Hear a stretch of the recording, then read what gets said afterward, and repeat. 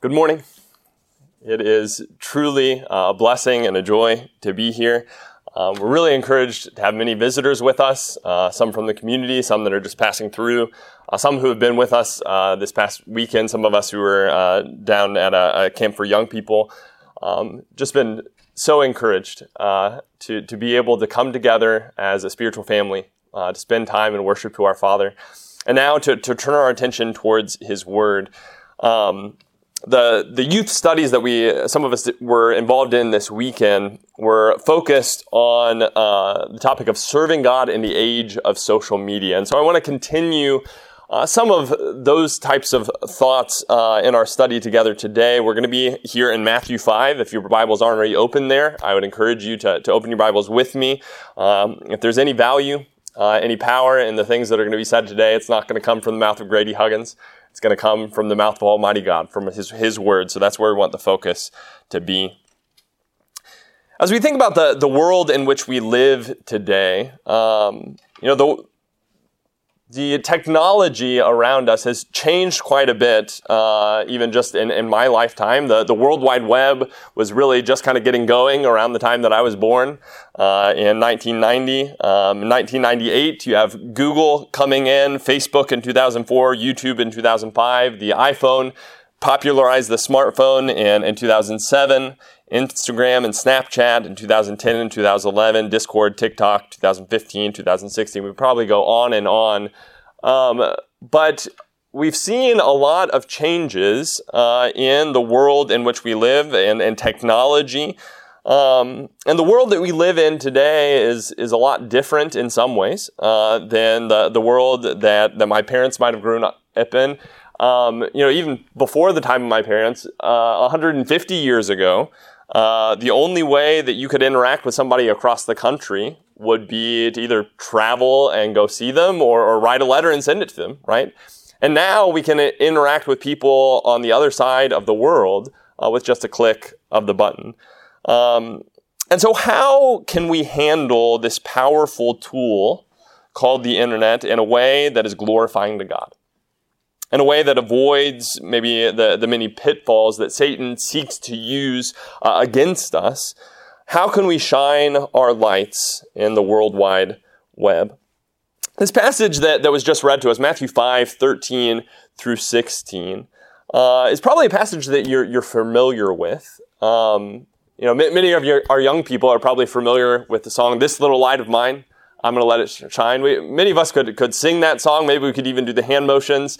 But being able to sing it and act it out is a lot different than living it, right? I want us to think deeply about what the words of that song, what the words of the Scripture are telling us, and think specifically about how that will apply, maybe in particular as it applies to our activity on the internet. The World Wide Web today is what we might call a city set on a hill. You see there in verse 14, you are the light of the world. A city set on a hill cannot be hidden. What does that mean? Well, the picture that we have here is that the higher that something is lifted up, the more visible it becomes. Even in that day and age, many times cities were built on hills for defense purposes. So that it would be harder to attack. And so in the ancient Near East, as you might have been traveling on one of the roads, if there was a merchant traveling even into the evening, the light of that city lifted up on that hill was going to be clear to them even from miles around. To think of a modern day illustration, the city of Los Angeles is certainly not a city built on a hill, but with electric lights today, you can see the lights of the city of Los Angeles for 50 to 100 miles out into the Pacific Ocean, right? And so light, by its very nature, and certainly this idea of a city being set on a hill, gives us this idea of us being visible, people being able to see from miles around. And the point here ultimately is that our moral character, as it rises above the world around us, is going to be visible. It should be visible. It should be evident to the world. But in the age of the World Wide Web, our influence is going to reach a whole lot further than a 50 or 100 mile radius, right? As we said, we can, things that we post, things that we write, pictures that we put on the internet can be seen by somebody on the other side of the world, lightning fast.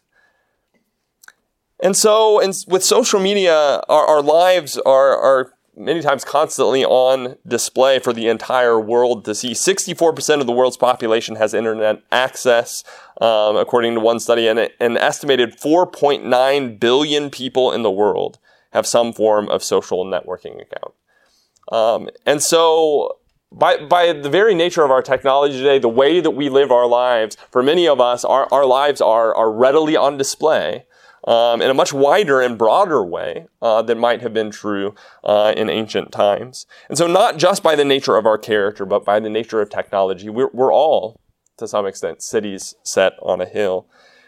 And remember, as we sing that song, This Little Light of Mine, we talk about two dangers in that song. This little light of mine, I'm going to let it shine. Put it under a bushel. No, right? I'm going to let it shine. And don't let Satan it out. I want us to talk about those concepts. One of them is very inherent in this passage. I think the other one we'll see is the concept is made reference to here as well. But let's start with that first concept. Put it under a bushel. No.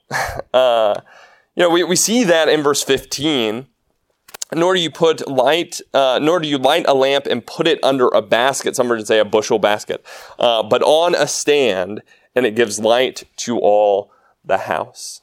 If we're going to shine our lights for the Lord, we can't hide it. We can't cover it up. We can't be ashamed of it. We need to readily raise our lights up so that people might see Christ living in us. His light might shine through us. Look a little bit later in the book of Matthew chapter 10. Matthew chapter 10, see what Jesus says here in verse 26 and 27. In verse 26, Jesus says, "So have no fear of them, for nothing is covered that will not be revealed, or hidden that will not be known. What I tell you in the dark, say in the light, and what you hear whispered, proclaim on the housetops." This is the context of persecution.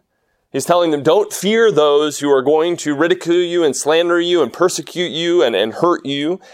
Don't fear them. And don't allow that to make you conceal your faith. That which has been whispered, you're to proclaim it out in the open. You're to say it in the light. You're to stand on the housetops and shout it to those around you. The light is not intended to be hidden.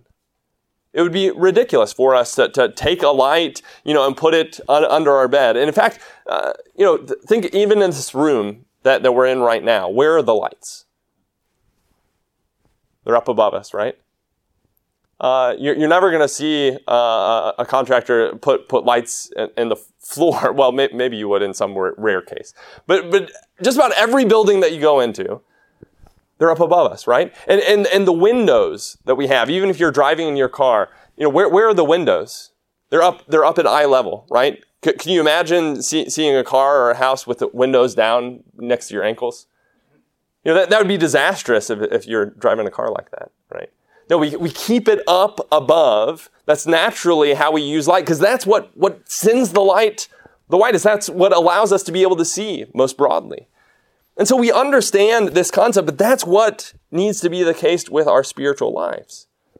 Do we ever, because we're afraid how people are going to react, whether we're going to be ridiculed or slandered, or people are going to make fun of us or persecute us, we say, well, let's just move that down a little bit, right? Maybe not raise it quite so high, because they may not like what they see, right? Well, that's not what Jesus says.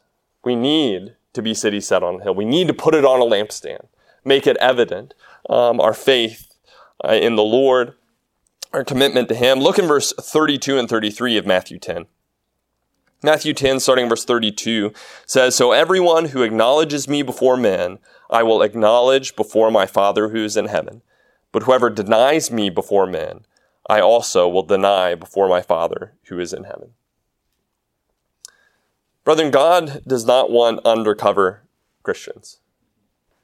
While many people in the world around us today make a big deal about coming out of the closet, you've heard that phrase in many different areas, we need to make sure that we come out of the closet as Christians, right? We need to make sure that it is very clear and evident that we are followers of Jesus Christ. If none of our friends at school are able to tell whether or not we're a Christian, then we're doing something wrong. If none of our coworkers are able to tell whether or not we're a Christian, then we're doing something wrong. God says it needs to be evident. We need to openly and clearly acknowledge our service to the Lord, not in a prideful way, but in a way that's pointing people towards the Lord. Consider 1 Peter chapter 2 and verse 9. 1 Peter chapter 2 and 9, here we are described as God's people. It says, "But you are a chosen race, a royal priesthood, a holy nation, a people for God's own possession, so that you may proclaim the excellencies of him who called you out of darkness into his marvelous light." We talked about that idea of coming out of darkness into light for some of our young people earlier. But do you see what is the purpose for which God has made us a royal priesthood, a chosen race, a holy nation, a people for his own possession? It says, so that you may proclaim the excellencies of God who declared light out of darkness. That's why we're here, right? That's what we're supposed to be as God's people. Think about this in other contexts. Do you ever proclaim the excellencies of something in your life to other people? Do you maybe, for young people, if you have some video game that you really are obsessed with, you have some TV show that you like, or some hobby that you're engaged in, maybe some restaurant that you were just really impressed with, do you ever share that with other people? You enjoy that so much, that's so wonderful. You want to say, hey, you should go to this restaurant with me, right? Hey, I love playing this game. You should try it. You should play this game too with me, right? We do that many times quite naturally, right? Should we not be doing that with the most important part of our lives? With the God who created all things, the God who has called us out of darkness into his marvelous light? I think maybe sometimes because we recognize the commitment involved in coming to the Lord, we think, well, I don't know, they may not want me to talk about that, right? They may not respond to that well. We need to be so on fire for the goodness and the blessings, the good news of the gospel, that it's worth the cost, is it not? Right? So we need to proclaim the excellencies.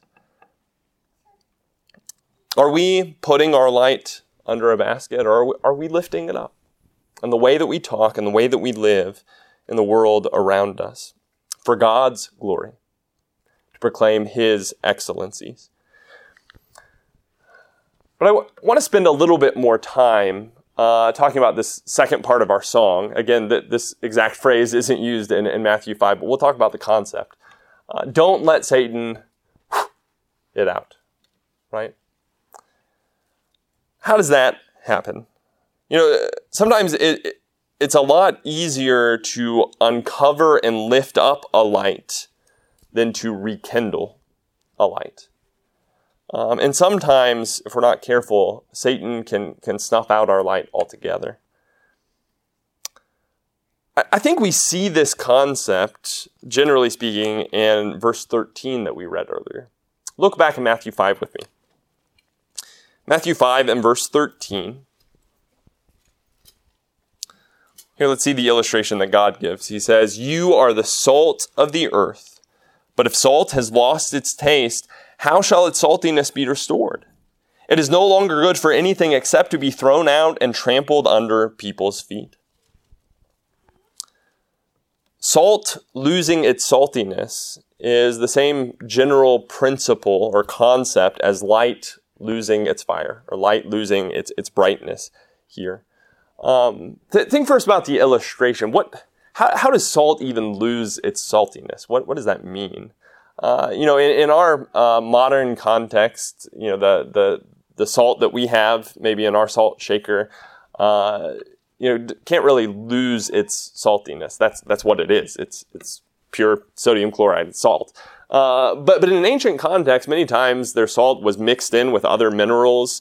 And so if the actual salt kind of in some way got stripped from those other minerals, really you have something parading itself as salt that's not salt at all, right? It's an empty shell of what used to be salt. And as we think about what this illustration is pointing us towards, ultimately what God's communicated to us is this idea of us having a unique and distinct flavor. If you eat a bunch of mashed potatoes or a bowl of rice and it hasn't been salted, you're going to notice the difference, right? You start putting salt on that very quickly. You're going to know. You're going to be able to see the difference. God intends that we have a distinct flavor. But he says here, how can it be made salty again? If we lose our distinct flavor from the world around us, then what can be done about it? If you have unsalty salt, what can you do with it? Well, he says here that it's not good for anything except to be thrown out and trampled under people's feet. If that is what we are, if we've lost our distinct flavor as Christians, if we don't gain that back, then he says it can't do any good. In fact, the only thing that can be done with it is to throw it out and be trampled underfoot by men. In Luke 14, verse 34 and 35, there's a similar account of Jesus making this illustration. And it says in that context, it is useless either for the soil or for the manure pile it is to be thrown out. It's useless. Unsalty salt is useless for the soil or for the manure pile. Why is that? Well, maybe there's just enough salt left in there that if you throw it out in the field, it's going to ruin your crops. If you throw it in the manure pile, it's going to ruin your fertilizer. Right? It's going to do more damage than it's going to do good. When we claim to be a follower of Jesus, when we claim to be his disciples, and we don't maintain the distinct flavor of his character, of the fruits of his Spirit, we're going to end up doing more damage to the cause of Christ than we're doing good. That's how important this is. We can't let Satan rob us of our distinct flavor, blow out the light, the fire of our service to the Lord.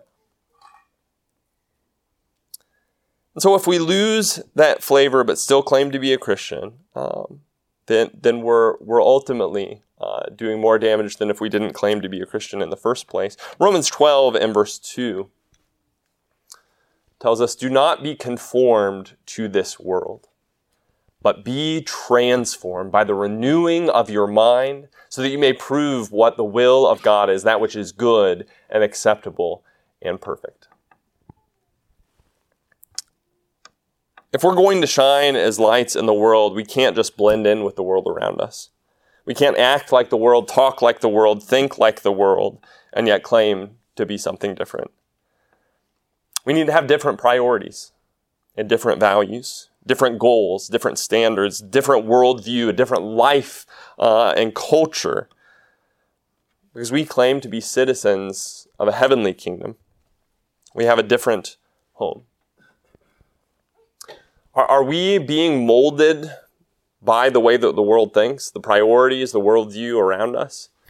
Or are we being transformed, reformed by the hands of God in our life, by allowing his will to direct us? So let's make some specific application as we think about this concept as it applies to social media, as it applies to our online activity. How is it that we can maintain this distinct flavor? How is it that we can keep Satan from blowing out the fire of our service to the Lord?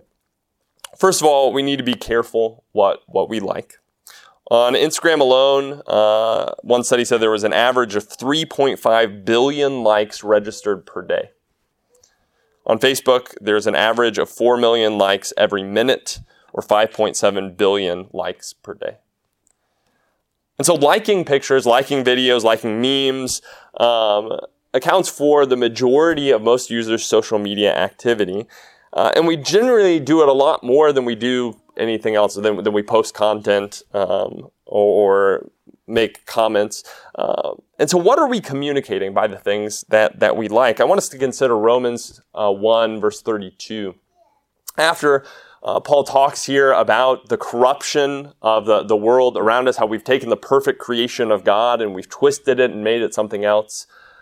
He then concludes in chapter 1 by saying, and although they know the ordinance of God, that those who practice such things are worthy of death, they not only do the same, but also give hearty approval to those who practice them.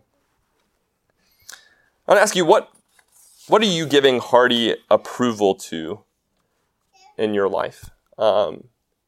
You think about in many social media accounts, if you like something, it's the thumbs up symbol or maybe the heart symbol. I love it. I like it. Do we stop and always think about what it is that we're liking, though, that we're giving our hearty approval to?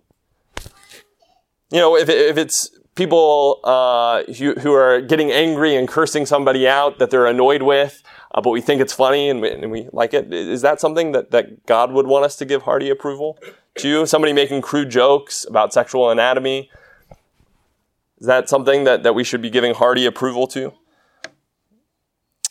Things that are suggestive, things that are crude. If God doesn't like it, then should I like it? Turn your Bibles with me to Psalm 101. Psalm 101. And I want us to look at David's attitude here because I think it'll be very helpful and instructive to us as we think about this idea of what it is we're giving our approval to. Verse 3 and 4 David says, I will not set before my eyes anything that is worthless. I hate the work of those who fall away. It shall not cling to me. A perverse heart shall be far from me. I will know nothing of evil. The NIV says in this verse, I will not look with approval on anything that is vile. What's David's attitude towards things that are evil or sinful? Does he find them funny? Does he find them, amusing? No, he says there, I hate the work of those who fall away. We might say, well, David, that's a little bit extreme. Hate's a strong word. Well, I think he knows it's a strong word. I think God knows it's a strong word. And that's exactly what he means. When something is dishonoring to our Creator, when it's causing people to be separated from God, when it's endangering eternal souls, when it is spreading the influence of the adversary that seeks to devour our souls, do you think maybe we should hate it?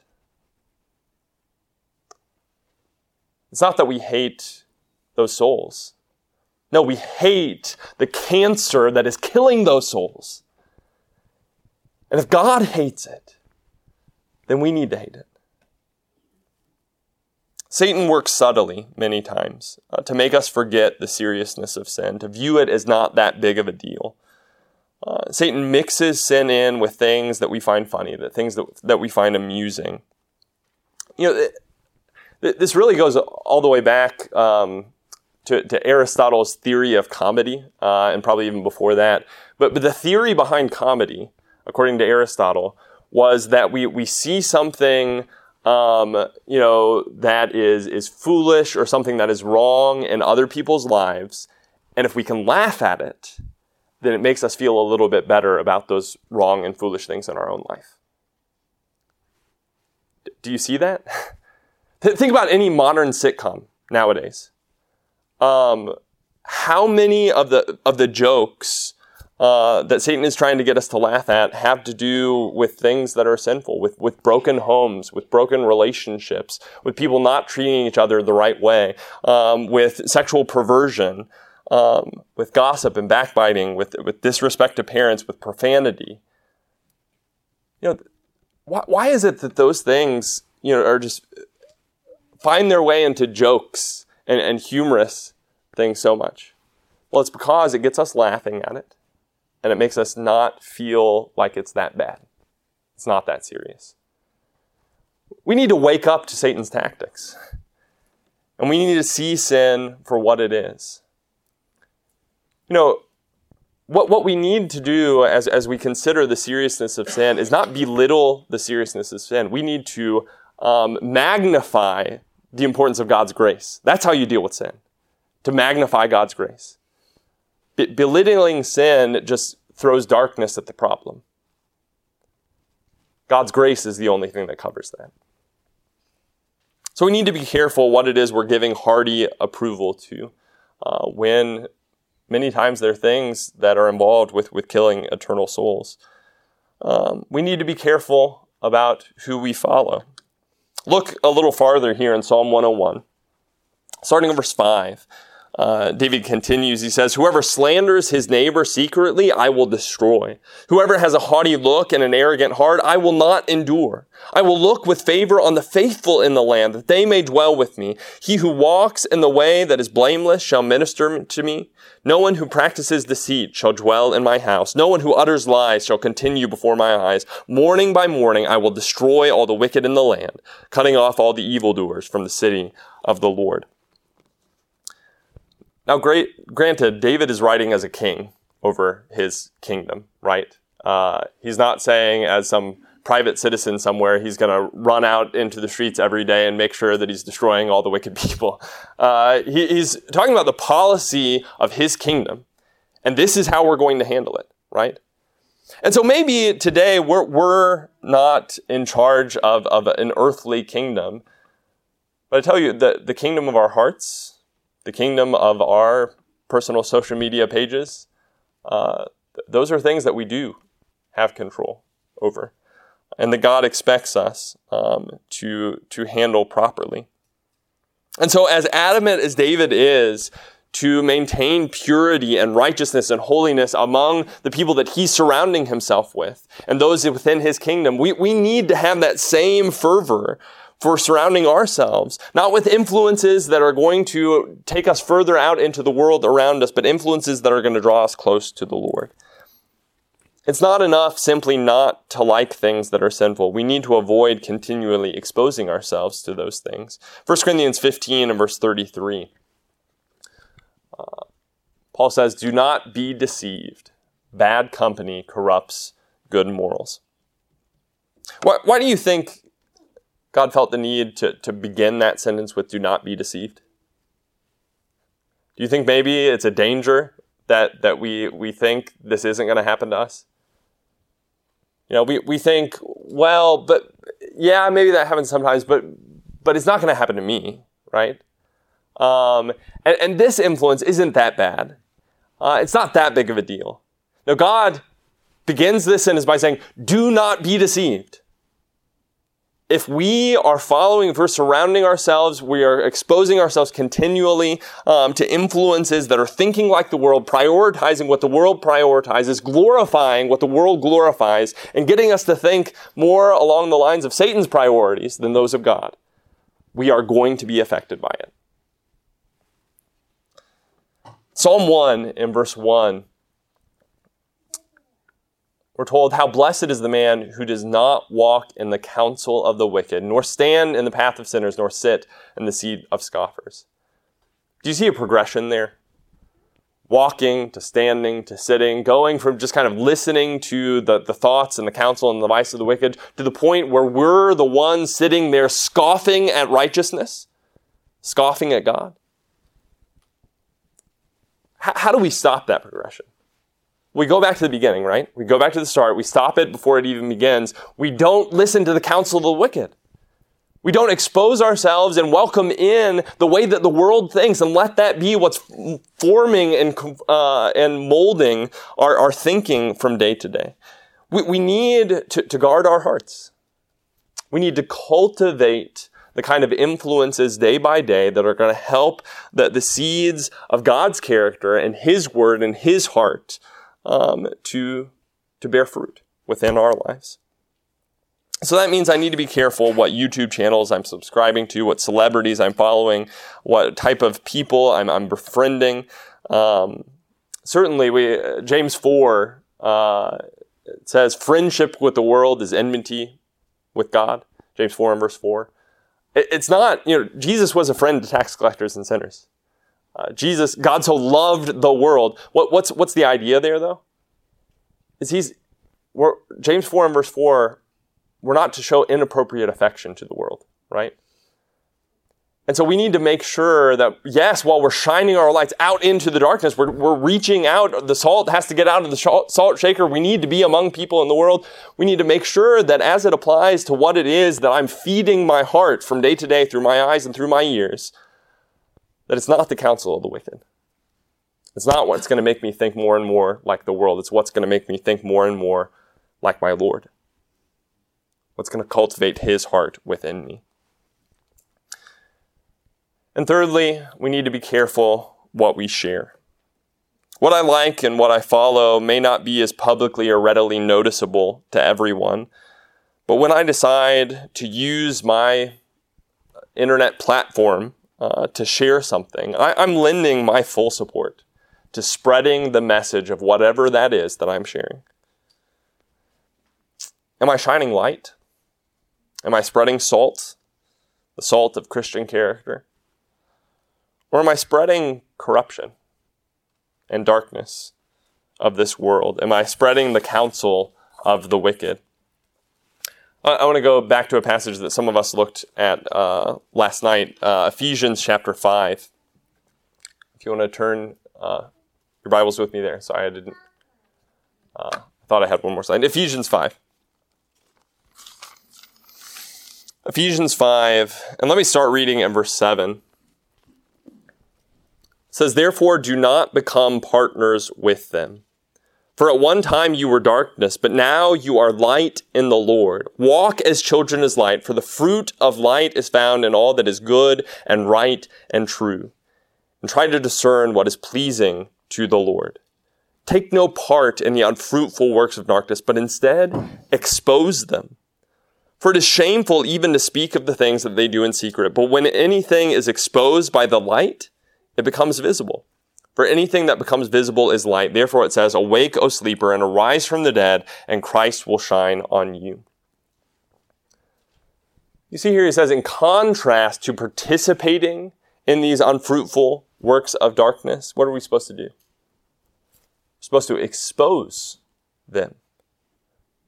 I think that applies first and foremost to ourselves, right? When there is darkness within the domain of our hearts, we need to drive it out by the light. We need to expose it. We need to confess it. We need to bring it out where God's grace is available to cleanse it, and where his strength and the strength of his people is able to come in and help us overcome that. But I think there's a sense in which we also expose the darkness of the world around us. But how do we do that? How exactly are we supposed to expose the darkness? He says there in verse 12, for it is shameful even to speak of the things that they do in secret. How do we expose the darkness if it's shameful to speak about what they're doing, right? If we're not supposed to speak about it, how do we expose it? Well, let me illustrate it this way. Imagine that tonight, some of you came over to my house. We went on a walk in the neighborhood, and all the street lights were out, and it was kind of cloudy, and it was dark out, and we couldn't really see where we were going. And I started saying, hey, have you guys noticed how dark it is? It's really dark. I can't see a thing. Do you think it's dark? I think it's dark. Somebody should probably do something about this darkness. Is that going to help? No, I'm speaking a lot about it. I'm speaking a lot about the darkness, right? How do I expose the darkness? I turn on the light, right? It's not that we expose the darkness by telling everybody how bad it is. Now, there's a place for that. We see that in the Bible many times, rebuke for sin. There's no doubt about that. But the primary way that we expose the darkness is by shining the light. And so we need to stop busying ourselves so much with cursing the darkness and get busy building a lighthouse. Because it is the light of Christian character, the light of God's glory that we see in the face of Christ Jesus that is going to drive away the darkness. And so, there are a great many things that we should like, a great many things that we should follow. You don't have to be involved in social media. You can like and follow things in other contexts. There's a great many things that we should share. But let's make sure that what we're sharing is the salt of godly character, is the light of the glory of the gospel. We have an opportunity. As I said, we're all cities set on a hill. If you choose to engage in any kind of social media activity, may it be for the Lord. May it be to His glory, and may your every thought and anything that you like, that you follow, that you share, be what is going to bring Him honor. I challenged our young people earlier with the question, if Jesus had a social media page, what do you think it would look like? Would it look anything like what it is that I share? What do you see in the mirror as you look into God's Word today? Are you shining God's light? What are you promoting?